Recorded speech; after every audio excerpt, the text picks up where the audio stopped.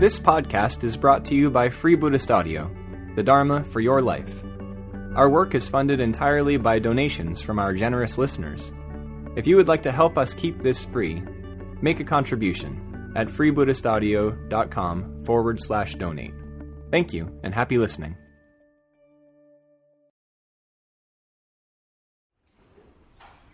Though one's guru is not perfect, he is enough to show one the right path. These lines come from a poem that Bhante wrote in 1972, Sangharakshita's Verses of Acknowledgement, lines written on receiving from a member of the WBO the gift of his record collection, accompanied by some verses. I think it was Ananda who gave the record collection and the verses. No? A mystery, whoever it was, I don't know. But these are the lines that Bhante wrote at that time. The poem is of course much longer. I've always especially liked this poem. There's something about the tone of it that has appealed to me very strongly. Of course, there's a sort of Milarepa-like refrain to it. But there's a combination of humility and realism and inspiration, uplift, that I find very appealing, a very strong sense of appreciation and gratitude. Very Bhante, in fact. And I particularly like those lines, and amongst all the lines that I remember from Bhante's poetry, these ones come back to me again and again. Though one's guru is not perfect, he is enough to show one the right path.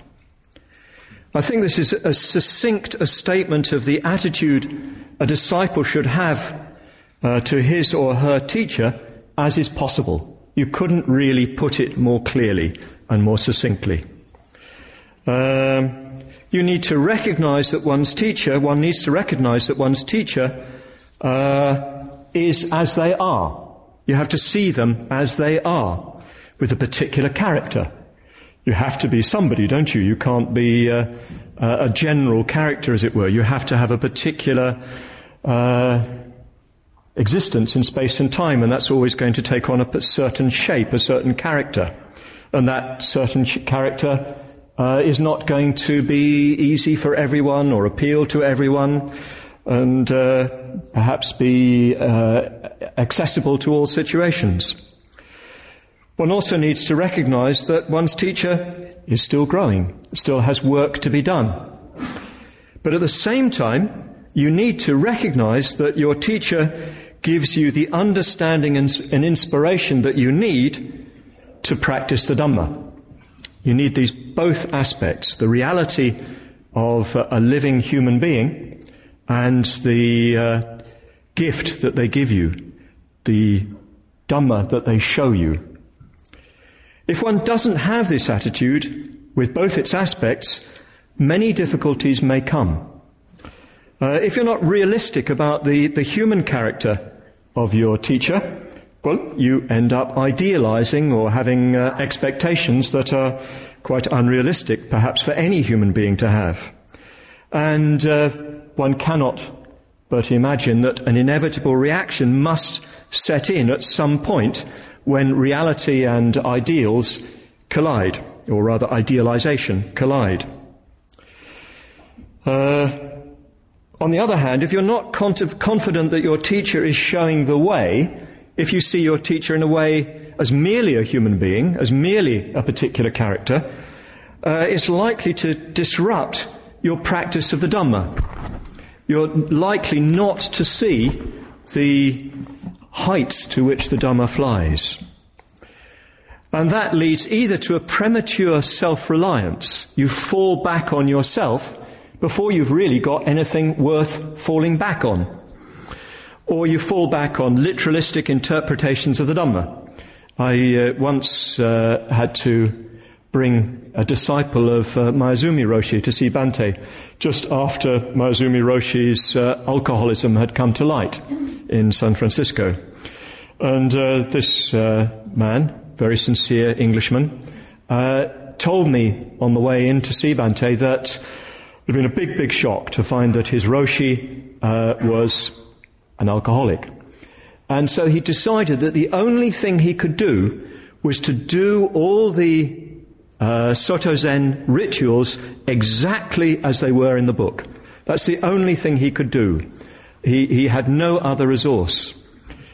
I tried to sort of suggest that maybe there was another way of looking at it, but he clearly was desperate to find some land ground to land upon. And for him it was the rites and rituals, if you like, that were left standing once his confidence in the Roshi had gone. So that's a quite sad story in a way. But in many ways, people do fall back on literalistic interpretations of the Dhamma because they don't have the living presence of the teacher to enliven those teachings and take them beyond the literal words. Of course, the third alternative is that you simply give up spiritual life. You just lose all confidence in it when you fail to have a belief that your teacher can show you the path, the right path. Well, in my time in the order, I've seen plenty of all three of these alternatives. I've seen plenty of people falling back upon premature self-reliance. I've seen many take up literalistic interpretations of the Dhamma, and I've seen people give up the spiritual life. Come to think of it, I've probably done all three myself at various times. But we need a teacher, and we need the right attitude to him or her. The Buddha makes this quite clear. He says we need sapurisasam sevo, association with superior persons. He says in a famous list, which is repeated throughout the Pali Canon, that we need 4 factors if we are to gain stream entry. And the first of these is association with superior persons. The others are, for the record, listening to the true Dhamma, hearing the true Dhamma, wise attention, yoniso manasikara, that is mindfulness in the right sort of way, appropriate mindfulness, and fourthly, practice in accordance with the Dhamma. These are the 4 factors that we require in order to gain stream entry. Quite simple, really. We sometimes make the whole subject of stream entry so complicated and so technical, but what the Buddha says is we just need these 4 things. We really need them. We need to practice them fully. We need association with superior persons. We need to listen to the true Dhamma. We need to give wise attention to our experience. And lastly, we need to practice in accordance with the Dhamma. So why do we need association with superior people? Well, it's so that we don't go round and round inside our own self-deluded constructions. I had a very, very vivid experience of this on a long solitary I did in 2008. I was alone for 5 months, and I got a very vivid and disturbing experience of my own mind, which I'm quite happy to generalize. I think it was a vivid experience of what mind is like. And what I saw was that in my life, I've created a sort of set of views and ideas and opinions and feelings and attitudes, all of which sort of hold together and which kind of justify me doing what I'm doing. They're not necessarily comfortable, they're not necessarily pleasant, but they keep everything together. One makes this self-consistent construction within which one then lives. It's prapancha samya sankha, according to the earlier traditions. It's a construction based on a proliferation of ideas and attitudes. So you make this construction, and then you live within that, even if it's not comfortable. And whenever it begins to leak, so to speak, you patch it up. And we're stuck inside that. That's the nature of ego clinging. It creates this self-consistent construction which every experience can be fitted into. It, of course, never works, and we sometimes have very, very powerful experiences of it not adding up. But we usually fairly quickly find a patch in the computer programming sense that will sort of fix it and stop it from, really disturbing us very strongly. So you get stuck within the narrow confines of your own systems of interpretation. And I've had a very strong experience of this. A lot of the time, fortunately, it was all rather dark and painful at that time, which meant that I really wanted to get out of it. The problem is when it's quite pleasant and it all adds up, that's when it's really difficult, because there's nothing to provoke you to look outside it. But at that time, it was all rather dark and painful. And I remember the thought just coming into my mind again and again and again, I'm sick of me. I'm sick of me. Yes, I very much wanted to get out of it. Whether that closed circle is pleasant or painful, whether you do want to get out of it or you don't want to get out of it, it needs breaking. That breaking may happen spontaneously. At times you just suddenly find yourself outside it, in the clear, pure air. But perhaps that's to do with your karma, perhaps that's to do with your previous actions that sort of build up and break down the artificial constructions that you live within.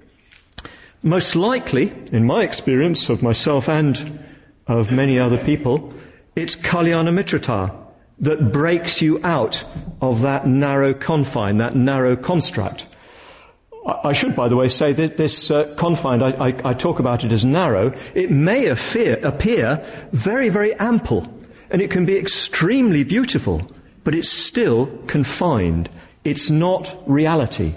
It's not the truth about things. And you need some force, some factor from outside that system to break it down, to break through into it. Sometimes, as I say, it's the momentum of your own previous skillful actions that precipitate a sort of breakdown, and you just suddenly find yourself outside that in a space where you can breathe.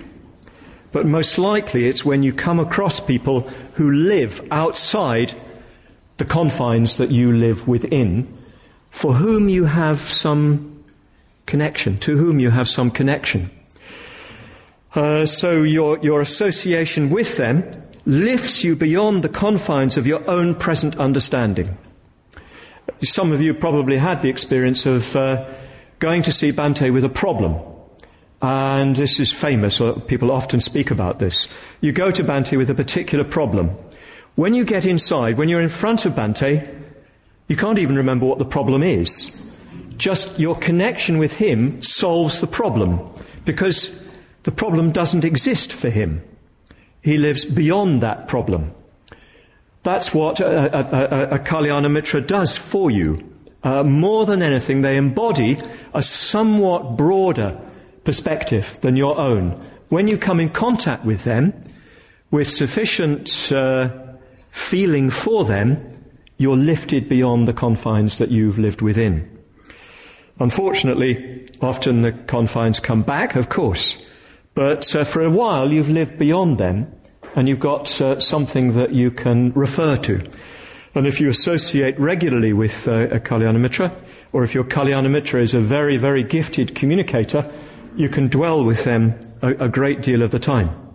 As Bhante is a very skilled communicator, but I'll come back to that more.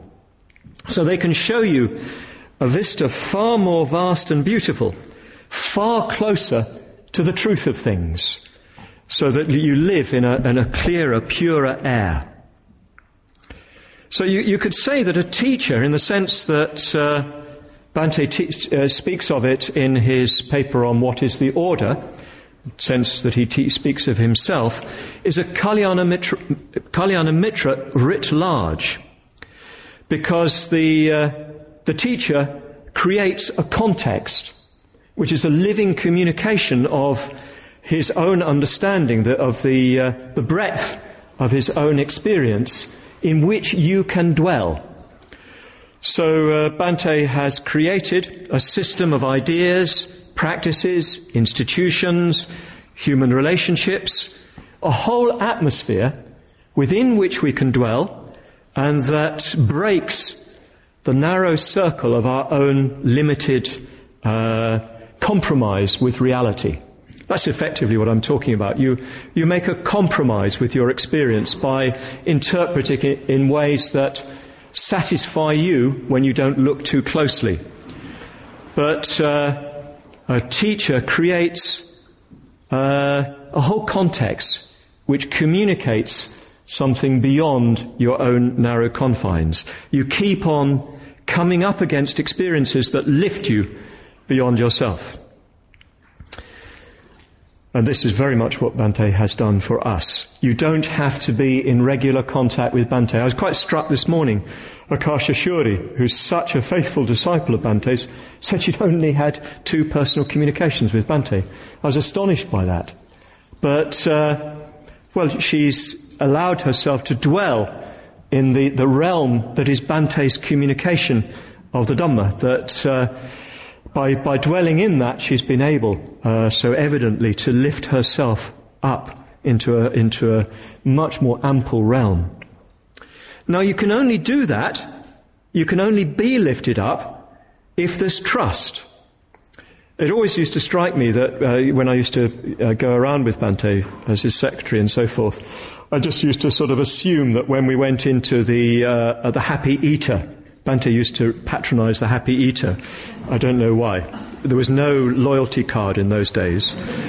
But yes, we used to go into the Happy Eater, and I just assumed that the waitress would feel something special and be lifted out of the narrow confines of her Happy Eaterdom.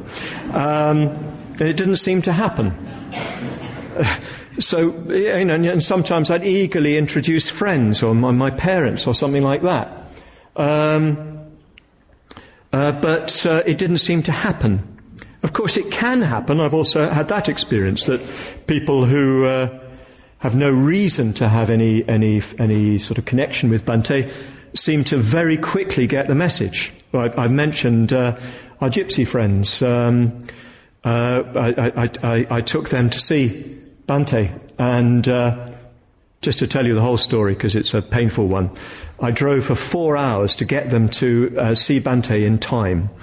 And they were with Bhante for 10 minutes. I was furious. I saw them coming, and they'd been with Bhante for 10 minutes after a 4-hour, rather arduous drive across Wales.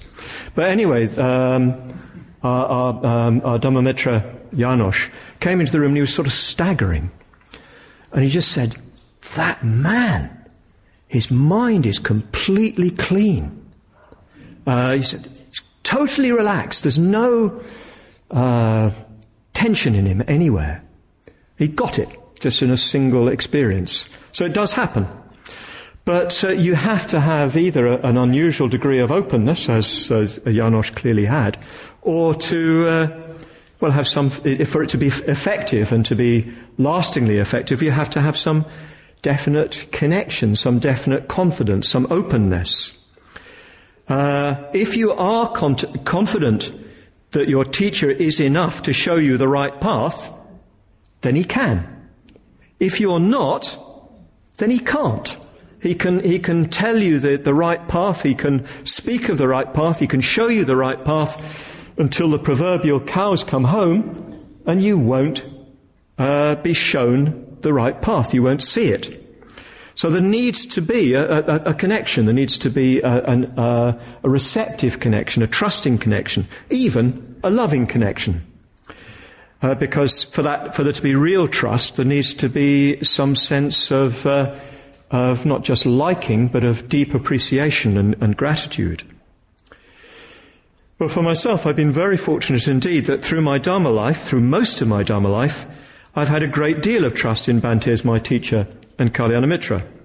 And I've experienced through most of my life, my Dhamma life, the very great benefits that has brought me. And in that respect, at least, I've been relatively uncomplicatedly been able to put myself thoroughly into the order and movement and its teachings and practices. But But I've also had an experience of what lack of trust is like. About 7 years ago, my trust in Bhante shook. I never lost it, and perhaps most basically it remained completely untouched. But it was severely shaken. And yes, it was a very, very difficult and painful experience, you can imagine, after so many years of serving Bhante, serving the Dhamma through his presentation of it. In a sense, it had nothing to do with Bhante, I want to stress that. It wasn't to do with those supposed revelations of the past, which are all becoming rather dreary. I mean, not the... you know what I mean. It wasn't essentially anything to do with Bhante. It wasn't essentially anything to do with anything that happened at the time, although there were triggers, as there must be. I could offer you various explanations, and a number of people have been happy to tell me what happened to me, as people so willingly are, often. Various theories with growing up, middle-age crisis, at my age. Of course, some people suggested I'd seen through Bhante at last. All sorts of theories were there, and I've certainly had my own theories. But I came to see that all those theories were themselves attempts to create a new patch, if you like. They were part of the interpretive framework through which I could make myself comfortable. I could explain it away, and then I needn't feel so deeply ashamed as I came to feel. I could explain it in terms of some psychological theory or, well, some weakness in Bhante or something like that. But in the end, I've come to consider that I do understand what happened in descriptive terms. I know this happened, then that happened. But I prefer to leave it unexplained. It was as if a particular framework of understanding, and perhaps this relates to what I've already been saying about prapancha samnya sankhara, it collapsed. It lasted for years, but it broke down. And the resulting 2 years were the most painful and unsettling of my life. I couldn't let go of Bhante, but I found it difficult to be sure how to trust him. It meant if I couldn't trust Bhante, I couldn't trust everything that, for me, stood upon him. The order and the movement, especially when I'd be getting some, feedback from the order. The order and movement, which was the work to which I devoted my life from the age of, effectively, 25. The practices and teachings, everything became open to doubt. And I began to wonder whether, I needed to look at these teachings afresh and maybe even find new teachings. That thought crossed my mind.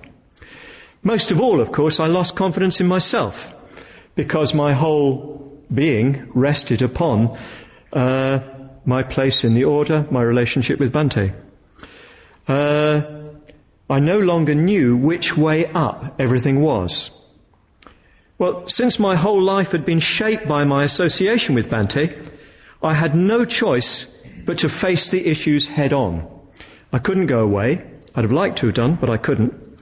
And I chose to take a lot of solitude and a lot of space. I found that there was some very real solid ground in my experience.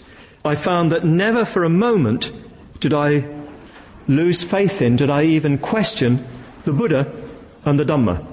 Those remained completely solid for me. I was completely convinced that the Buddha had attained a transcendental state, that he had gone beyond all human suffering, all human turbulence, all human unskillfulness.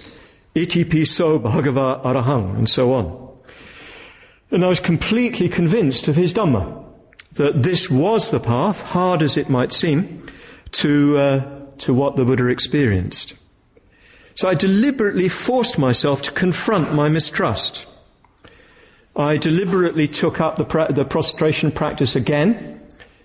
There's Bhante sitting there in front of me, between me and the Buddha. I read my way through quite a lot of his work, especially his memoirs. And everything gradually came back into focus, and I hope a sharper, clearer more accurate focus than before, and less based on prapancha samnya sankar, on artificial constructions. Two things stand out. Through doing the refuge tree practice, through reading through Bhante's work, I felt a renewal of my Kalyana Mitra relationship with Bhante. Seeing him on the refuge tree, I felt, well, I can only put it this way, his energy, the particular quality that Bhante has, his particular mind. His mind larger, freer, truer than my own, far more creative than my own, far richer than my own. And through contemplating the figure of Bhante, which embodied what I've experienced directly in personal communication with him, I was lifted up out of myself and into a far purer, clearer realm. I found the same sort of experience reading his memoirs and his poems. A strange experience. I read through his memoirs, which I've read through a couple of times before, but I read them through over a period of about 10 days. I just read from beginning to end, and I read supplementary autobiographical material from Genesis to the Diamond Sutra, the retrospect, and letters, what do you call them, travel letters, and other things like that. And I found that in reading those, I was deeply, deeply happy, satisfied, contented. My difficulties melted away. So I experienced through the written word Bhante's Kalyana Mitrata. And I think this is something very, very important to realize about Bhante. I know that in the past, when I was working with Bhante as his secretary, he was very much engaged with the writing of the memoirs. And I used to find it quite frustrating because there'd be a lot of work to do. And although he did do quite a lot of work, he didn't do enough for me, as it were. I was often left, as it were, figuratively, twiddling my fingers.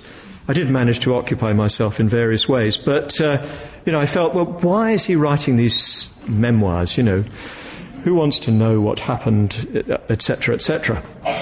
But I realized, particularly on this solitary retreat, why Bhante had put so much of himself into those memoirs. Well, because he's put so much of himself into those memoirs. They communicate the man, and they communicate his spirit, his attitude, and in reading them I found I was sharing that attitude, that perspective. I think this is what effective art does. I've been reflecting on this, especially with cinema. You see a really good film, and your whole attitude to life is different. You come out of the film seeing with fresh eyes. I remember a very strong experience seeing the Vermeers in the Rijksmuseum in Amsterdam, and coming out and seeing with Vermeer's eyes. So when you read a really good work, which is well written, which is beautifully written, it communicates something more than facts, of course. And what Bhante manages to do is to communicate his unique perspective on life, which is more than merely his character, which I felt I was participating in very strongly, very deeply. I was very tempted just to go back and read them right through again. So, yes, I had this very strong experience of Kalyana Mitrata, of being lifted up out of myself, out of my really boring circles and cycles of self-interpretation, self-justification, and so on. And I found that, again, my deep appreciation of Bhante and my gratitude to him for all he's given me. I worked very closely with Bhante for many, many years, and I believe that if I hadn't met Bhante, I think my life would have been a very miserable one. I'm fairly sure of that. I've seen people like me, as it were, even my own dear brother, I've seen what my life would have been like, the sort of upbringing I had, the world that I was entering into. I had no place in it. There was no longer an empire to rule. And call the British Navy a navy today? Yes, I had no real place in the modern world, and I don't think I'd have successfully found one, try as I might through rock and roll and drugs. So I strongly believe that I needed Kalyana Mitrata. I needed somebody to show me a way, show me a path. And I think that Bhante's unique combination of characteristics were the only ones that I could have responded to. So, yes, I felt again Bhante's Kalyana Mitrata. As I say, it never went away completely. I don't want to be too hard on myself, but it shook in a very disturbing way. So, yes, that came back. Great relief, great shame as well, great remorse. But I realized something more than that. I realized that what had kept me, I'd landed upon, was my deep confidence in the Buddha, my deep confidence in the Dhamma. And I realized that came from Bhante. My whole understanding of the Dhamma, my whole connection with the Buddha, comes through Bhante. Bhante showed me the Buddha, Bhante showed me the Dhamma. My understanding of the Dhamma, my way of understanding the Dhamma, is based upon his way of understanding the Dhamma. And it's my way. It's not merely a parroted version of his. I'm quite confident of that. I see it that way myself. But I could not have seen it that way myself if I'd not had that very strong experience of Bhante as showing me the Dhamma. Doing the prostration practice, there he is, in front of me. Behind him, all the three jewels, the Buddha and all the three jewels. And that, I think, is quite an important spatial juxtaposition. Here am I, there are the three jewels, there is Bhante. I've approached the three jewels almost entirely through him. He's the first figure in front of me. I must say, doing the prostration practice during those periods of doubt was a quite difficult experience. I used to sometimes experience a physical unwillingness to go down. But fortunately, I've got a strong enough will to get myself down there and up again. Yes, Bhante's been my point of access to the three jewels. Yes, it is my own experience. I want to stress that because I hope I'm talking to people who are not going to interpret me wrongly here. Having that sort of confidence and trust does not mean giving up your own freedom, your own volition. So his way of understanding and presenting the Dhamma is the basis for my experience of the Dhamma. The experiences that I've had, such as they are, from the Dhamma, are on the basis of his way of looking at things. Whatever happens to me in my meditation, what happens to me in other situations, I look at it in the way that he taught me to look at it. I have the principles deeply inside me that he has shown me. And I believe those principles are adequate to every situation I'm likely to encounter. I just have to use them. So it was the fundamentals of that presentation that I realized was the basis for my whole Dhamma life. My whole life, let's face it, because there's nothing left in my life but that. And I wanted to get that clear, not because it was unclear for me, but because I felt there were a number of hostages that had been given to fortune, even in Bhante's own work. There were a number of interpretive stories going around, even within the order, and I wanted to see that clarified, as it were, one last time, once and for all.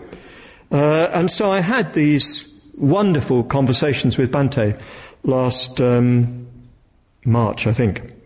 And they were really a highlight of my life. I felt that I sort of shared communication with Bhante more deeply than I've ever done before, and that what I learned from him was nothing new. It's all in the survey, actually, but it was a much deeper understanding of it. And this was the basis, of course, of the paper that I wrote, Revering and Relying upon the Dhamma. So I want to make just a few comments on what I consider the operative points of that paper. That is, the ones that directly affect us. I don't want to go over the paper. Well, I'd love to, but I presume that you've all read it and have understood it fully, because it's fairly straightforward. So I don't want to just give a new account of it. But there are a few points that I think we need to pay special attention to, and it's those that I want to go into in what's left of this talk. But before that, I want to speak somewhat tangentially a bit more about trust in the teacher. This is saying something that I've been wanting to say for some time. It seems to me that we are collectively in a position to leave behind the issue of Bhante's past. Even individually, we may not be able to. But collectively, I believe we can leave it behind. Perhaps we have left it behind. That is, as an issue. It may be an individual issue, but surely it's no longer a collective one. And let's take it out of the collective arena. Let's deal with it as individuals, not collectively. All new details, of course, may emerge because, anybody can say anything at any time. But the facts are broadly known. We know there are different perspectives on those facts, but Bhante's made it quite clear that he has no more to say on the subject that I'm not referring to, but that we all know of. There seem to be 4 broad categories of response. Some people have no difficulties with what they've learnt, have no alteration in their trust in Bhante as their teacher. Lucky people, number 1.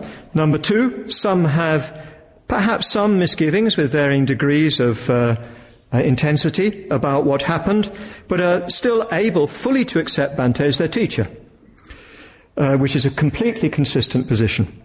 Thirdly, some are in a state of doubt and confusion about the past and about whether Bhante is their teacher. Fourthly, some have decided that he is not their teacher. I've heard that said. I don't know whether people stand by it. Of course, those who still have trust, whether in the first or second sense, have no problem.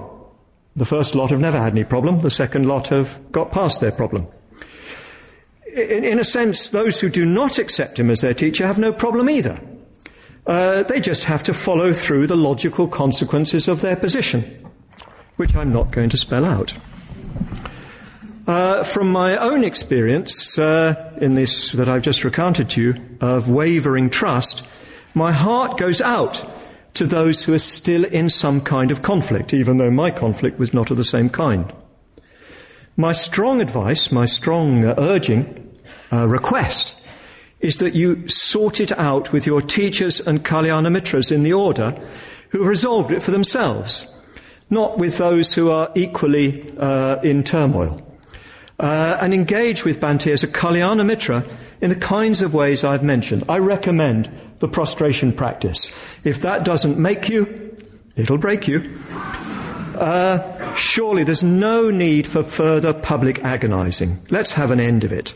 And especially not of the unpleasantly personal kind that from time to time reappears. There we are. Got that off my chest. Let's come back to the Dhamma as presented by Bhante. So one more thing I did want to say, that unpleasant speech rebounds on the speaker. The Buddha said that. So actually, this little excursion doesn't really take us away from the theme of trust what I'm now going to say doesn't really take us away from the theme of trust, which seems to be the thread of my talk. Bhante's presentation of the Dhamma has emphasized Praticca Samuppada as the fundamental expression of the Buddha's insight.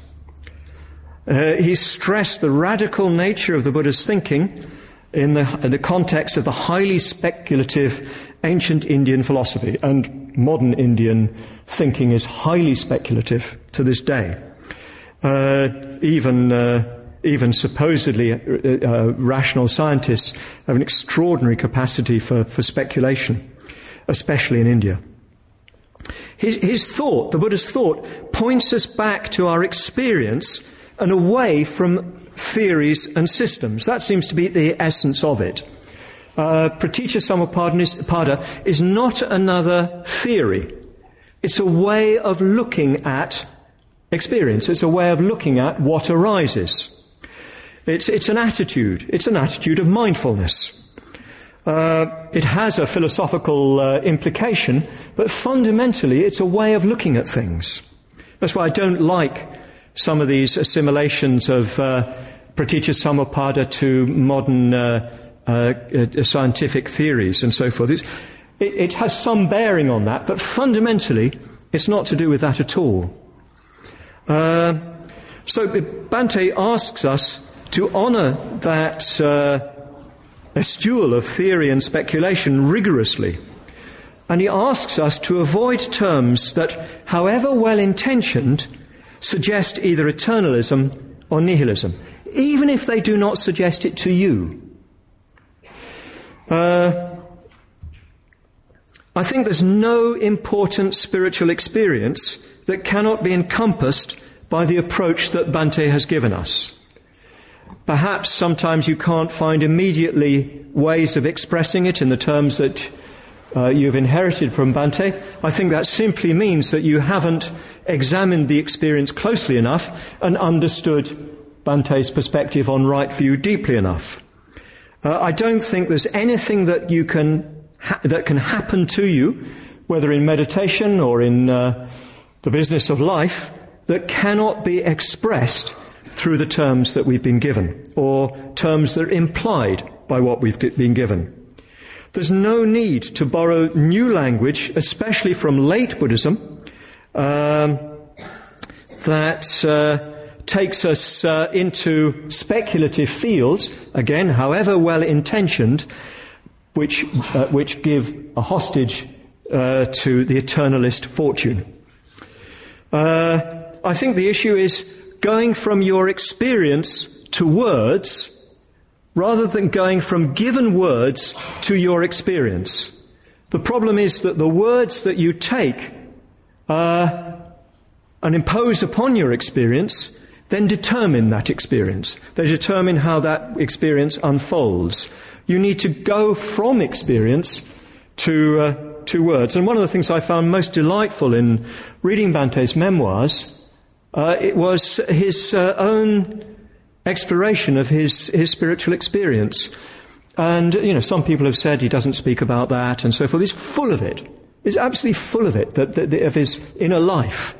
But it's all explained so sort of matter-of-factly, no, not matter-of-factly, in such plain terms. Poetic, but plain.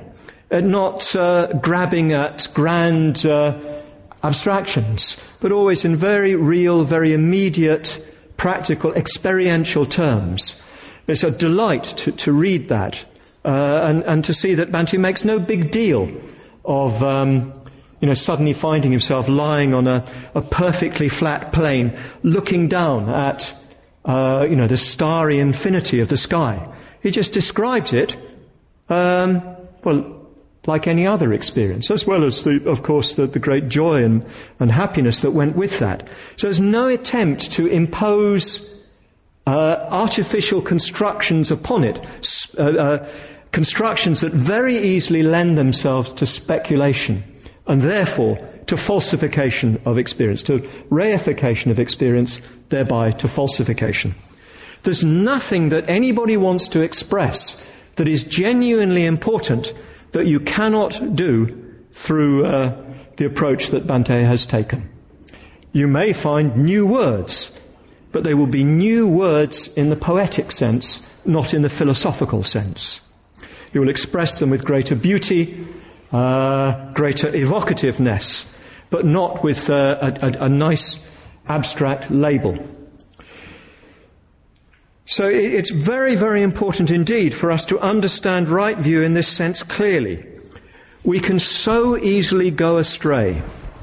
We can so easily mould our experience to theoretical structures that are not our own. And of course you could say that much of world religion is of this kind. You cannot doubt that so many people within so many religions of the world have genuine experience. But the framework they impose upon that, to some extent, from a Buddhist point of view, falsifies it or limits it. I'm very, very interested. I had some conversation with some young monks and, interestingly, nuns who were doing the Geshe course in Dharamshala. And they explained to me that during the 15 years of the Geshe course, they did no meditation. Shock, horror, no meditation. Why don't they do meditation? Because you shouldn't meditate, according to them, until you can establish shunyata. Because if you haven't established shunyata, your meditation experience will be assimilated to your wrong views. They didn't say it like that, but that's what it comes down to. To me, this goes far too far, but it makes a very, very interesting point. That as long as we have not got hold of right view, even our good Buddhist experience is falsified. After all the practices that we do, most other traditions have some form of them. What is distinctive about Buddhism is right view. It's the view of anicca, anatta, dukkha, etc. It's the view of the way things are. So we need to firmly base ourselves upon that, safeguard it again and again, and understand that even if it's all right for us, we're injecting something into the discourse that may be badly misunderstood later down the line. It's very interesting that in the Brahmajala Sutta, I can't remember now the statistics, I did add it all up, but it's something like 50%, maybe even more, of the 64 wrong views are to do with misinterpretation of meditative and visionary experience. This is why you need a teacher, because you misinterpret your experience, your real experience, which is very, very compelling to you, very convincing to you. You fit it into an erroneous structure. And the erroneous structure gives quite good expression to it, at least up to a certain point. But you're stuck. You're stuck inside that. So, yes, there's nothing wrong with experience. Experience is experience. All kinds of experiences will come to you in the course of spiritual life. But we need to speak of and think of those experiences in the light of right view, and especially of this estual of theoretical structures, abstract structures that, however well-intentioned, however well understood, are hostages to misunderstanding in the future. Yes, there's nothing wrong with experience itself. The problem is the way we think about it and interpret it, and then how we live our lives on the basis of that interpretation. You hear a voice, you decide it's God, and then you live with God. And God help you. I would like to see personally much, much more effort in the order going into understanding Bhante's presentation of right view. I remember when we were starting up the men's ordination process at Padmaloka, which I think is probably still the basis for ordination training all over the world. We brought in the first chapter of the survey because we realized that so many people didn't understand right view, and they didn't have that perspective. But just to do it once, 2-week intensive course, most people, have a glimpse, but they cannot sustain it. I think we need to revisit that chapter again and again. And in all modesty, I think my Revering and Reverencing the Dhamma gives a sort of an updated expression of the same principles. So much for the critical aspect. We need to have trust in that critical aspect. We need to have trust that Bhante really is saying something serious. He's not got a prejudice against Tathagata Garbha. It's not just his funny old way. He really has got doubts about that as a useful term, even if he acknowledges the experience that lies for many people behind it, and so on. He's got something important to say about the climate of our order and movement now and in the future. So I suggest that we need to take the experiences that we find other ways of expressing and see how they can be expressed in the terms that Bhante has clarified for us. So yes, that's the critical aspect. But there's another aspect which might be called the dynamic aspect. And this is where the need for trust really comes in. Well, the Dhamma life is possible because of Praticca Samuppada. It means, because of Praticca Samuppada, a complete change is possible. If everything did not arise dependently, it would not be impermanent, and you would be stuck as you are. Within the overall complex of conditioned relations, there are two kinds of processes that make change for the better possible. Indeed, that make Buddhahood possible. And these processes are found under the heading of karma and dharma niyama. Just a slight aside here. I've already heard people talking about the Dhamma niyama as if it was God. You can take the term Dhamma niyama and forget what it means and sort of think of it as a something that is working upon you. But it's merely a heading for a particular category of conditioned processes. It has no real existence. Surprise, surprise, because nothing has any ultimate real existence. So let's be careful even how we use useful terms like Dhamma and Kamma.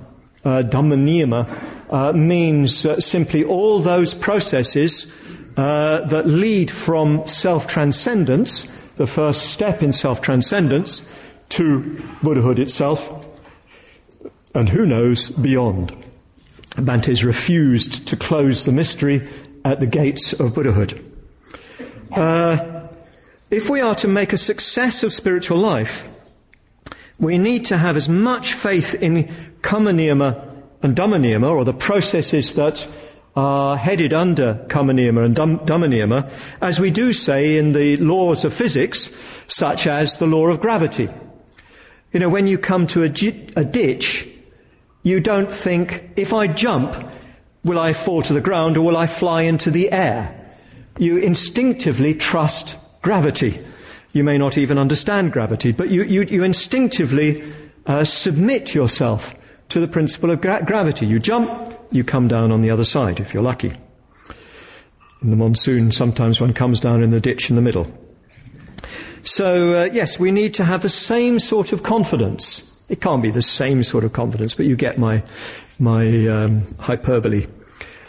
We need to have a sense that acting in this way will really bring me what I want, what is best for me, what is most useful to me.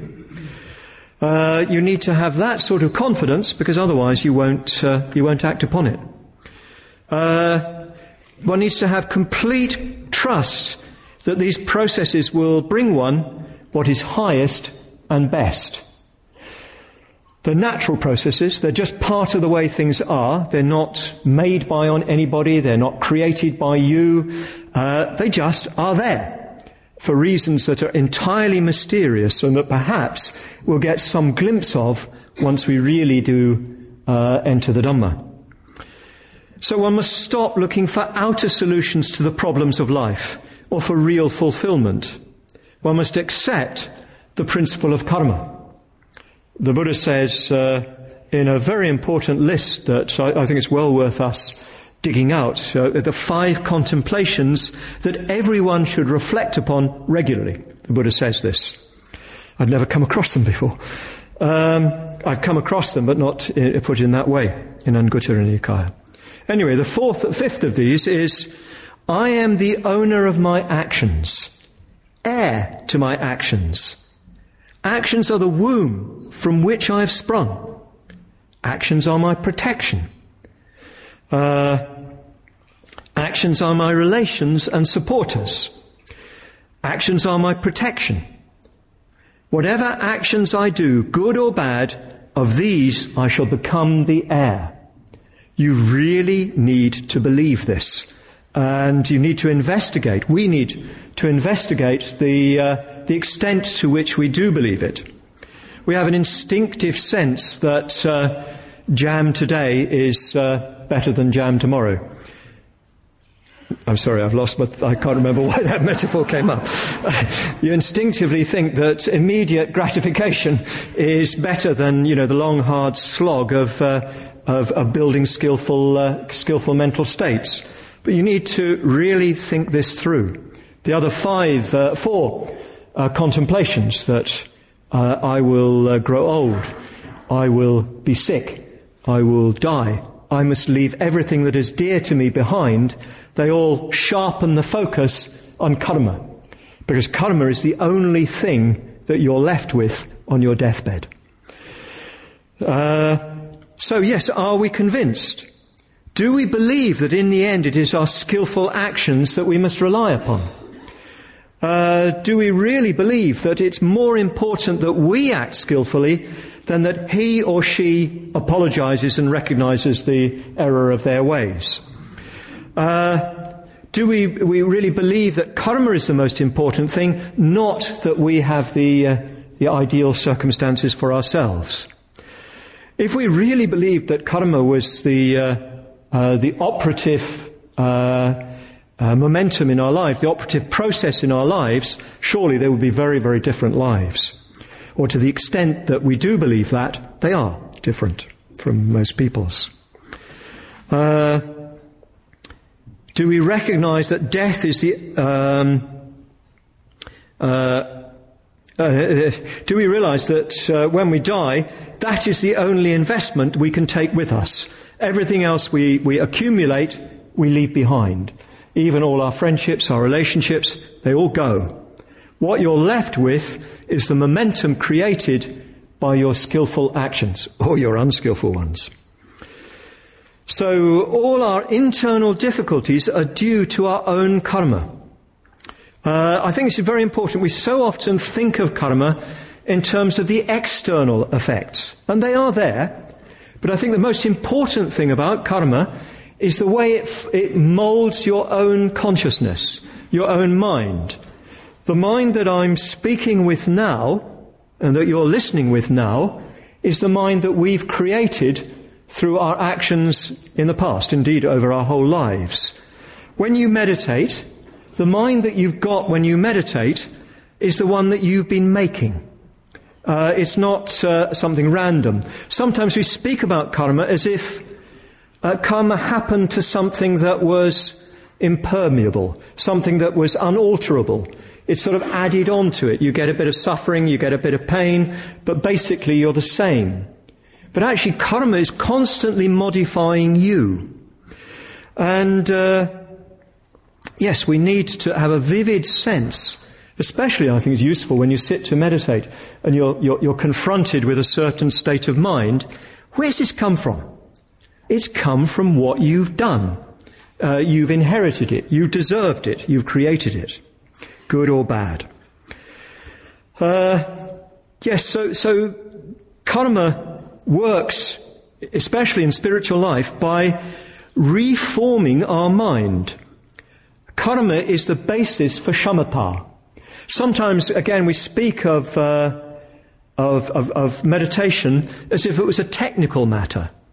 Actually, meditation is simply the activation of karma on a deeper and more direct level. That's all you're doing. You're working to change you're putting more skillful currents into your mind. And you're slowly modifying your mind. If you don't get into dhyana, the Buddha has it quite plain, it's simply because you're not skillful enough and you're not mindful enough. It's not, Bhante's fault for teaching the mindfulness of breathing the wrong way, etc. Tinkering. We're always tinkering with our practices. It's actually ourselves we need to tinker with by creating skillful minds and acting skillfully. We're always innovating. I've always been doing this. You just have to find a new way of doing it, a new way of putting it. But actually, what you need to be doing is accumulating skillful actions. Those will transform you. If you've got an accumulation of skillful actions, meditation comes quite naturally. You find it in the Arya Pariyasana Sutta, the Noble Quest Sutta. The Buddha says that if you act in accordance with the precepts, what happens? Well, you're happy. And if you're happy, your mind becomes concentrated. QED. You don't need a different technique. You just need to go through that positive nidana chain, a karmic nidana chain. There's a positive karmic nidana chain that leads from ethical action to happiness to concentration. So the early part of our spiritual lives, which is probably many lifetimes, is almost entirely to do with the karma niyama. It's creating a new mind, a better mind, through skillful action. We're altering the current of our mind. And of course we all know this because on those good days, you do the metta bhavana and you go in one state and you come out in another state. That's karma. It's not a technique. Metta is a karmic thing. The Buddha says in the Mahaparinibbana Sutta,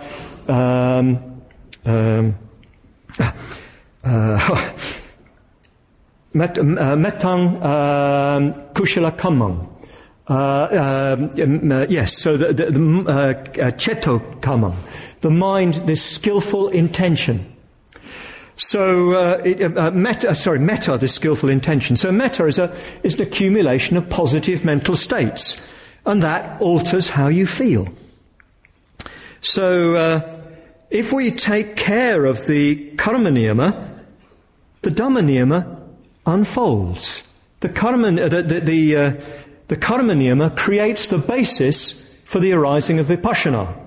Shamatha, which comes about through karmic accumulation of skillful mental states, of skillful actions, leads to vipassana. Of course, what happens is a radical shift, because karma is based on I. Karma comes into existence when self-consciousness arises. Animals have no karma. But once you become aware of yourself, you enter into a new relationship with your experience. And your own actions modify your experience under the law of karma. So that's determined, or rather that's provoked in the first place by your identification of yourself as I. But I is ultimately only a verbal convenience. It's an operational concept, a very useful one, arranging to give talks and things like that, it's telling your story. But it refers to nothing that exists in any ultimate sense. But in the karmic phase of your spiritual life, you can't avoid having some sense of it as ultimate or real. The Buddha says that an arahant, consummate with taints destroyed, might still say, I speak, or they speak to me. But skillfully knowing the world's parlance, he uses such terms as mere expressions. He doesn't take them as applying to something real and ultimate. So we have to go beyond, in a sense, the basis of karma, the paradox of spiritual life. We have to be convinced of I as agent, but we have to get to a point where we leave behind the idea of I, at least as some kind of ultimate agent. We need to go beyond karma. We have to realize that in a sense no action is possible. And yet, what has to be done is done rightly, spontaneously. We must see through I. This is the six element practice. It's not me, it's not mine, it's not myself. This was the teaching that the Buddha gave his own son, his inheritance to his own son, his legacy to his own son, this teaching. And we must allow, therefore, thereby, another process to take us over and work through us. Because you're talking beyond I, it's very difficult to get the pronouns right, as it were. Because, of course, in a sense, it's not you either. It's not somebody else. But it's not you in the sense that that you have to work in the karmic phase. Something carries you away. You're carried along by the Dhamma Sota, the stream of the Dhamma. It's a lovely phrase, isn't it? Carried along by the stream of the Dhamma. So you can just relax in that stream as it unfolds naturally within you, as a series of conditioned processes arise within you, so to speak, which you do not will, which you don't need to will. You've done the work under the karmic heading. You've created the conditions for them. They just unfold naturally, spontaneously within you. That, of course, means that we must trust the Dhamma Niyama. We must trust that stream. We must trust those conditioned processes. Otherwise, we will not let go, and we will remain attached to our own agency. So this is the twofold trust we need. We need to trust the processes of karma and recognize that it's only karma that can take us forward on the spiritual path. It's only karma that can take us beyond the world's sufferings. But that karma must be the basis for the arising of Dharma. And the Dharma we must allow to unfold within us. That Dhamma stream only truly carries us away at stream entry. It carries you away irreversibly, of course. But it tugs at us from the start. Perhaps all of us, we must have experienced that tug.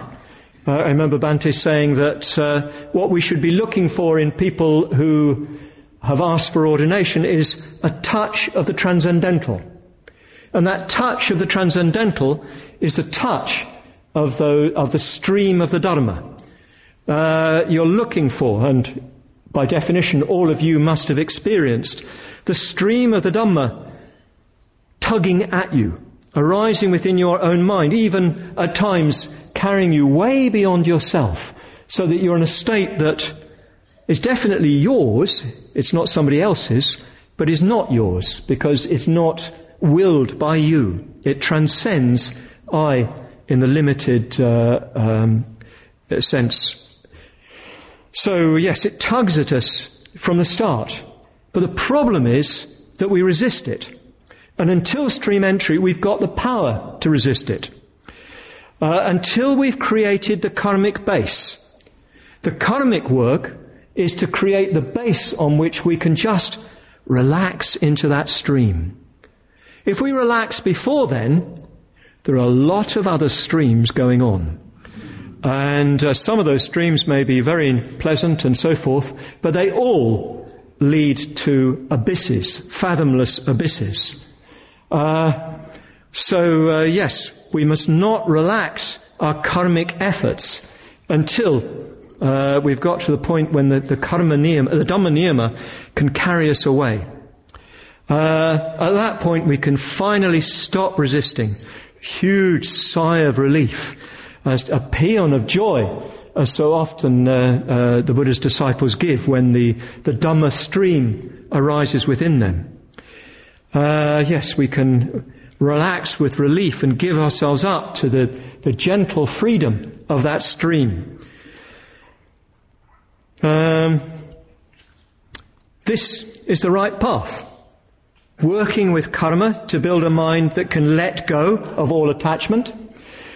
working again and again with Shila, Samadhi and Prajna so that we build for ourselves a new mind, a mind that is capable of not resisting, that is able to be carried away by the stream of the Dhamma. And then all the time allowing the stream of the Dhamma, allowing the tug of the Dhamma to play upon us, deliberately opening ourselves up to it in many, many ways. Kalyana Mitrata, devotion, sadhana, and so on. Allowing the mysterious process of the Dhamma, which is completely beyond our understanding, to play upon us until the point comes when we can slip into that stream and let it carry us away towards Buddhahood. Well, this is what Bhante's shown. He's shown us the right path. He's shown us it with a very, very clear exposition of right view. He's shown it also in his own person. He's an embodiment of that Dhamma stream. So I can personally, completely unequivocally say, for all my wanderings, though my Guru may not be perfect, he is enough to show me the right path, and he has done so, and I thank him again and again and again. We hope you enjoyed this week's podcast. Please help us keep this free. Make a contribution at freebuddhistaudio.com/donate. And thank you.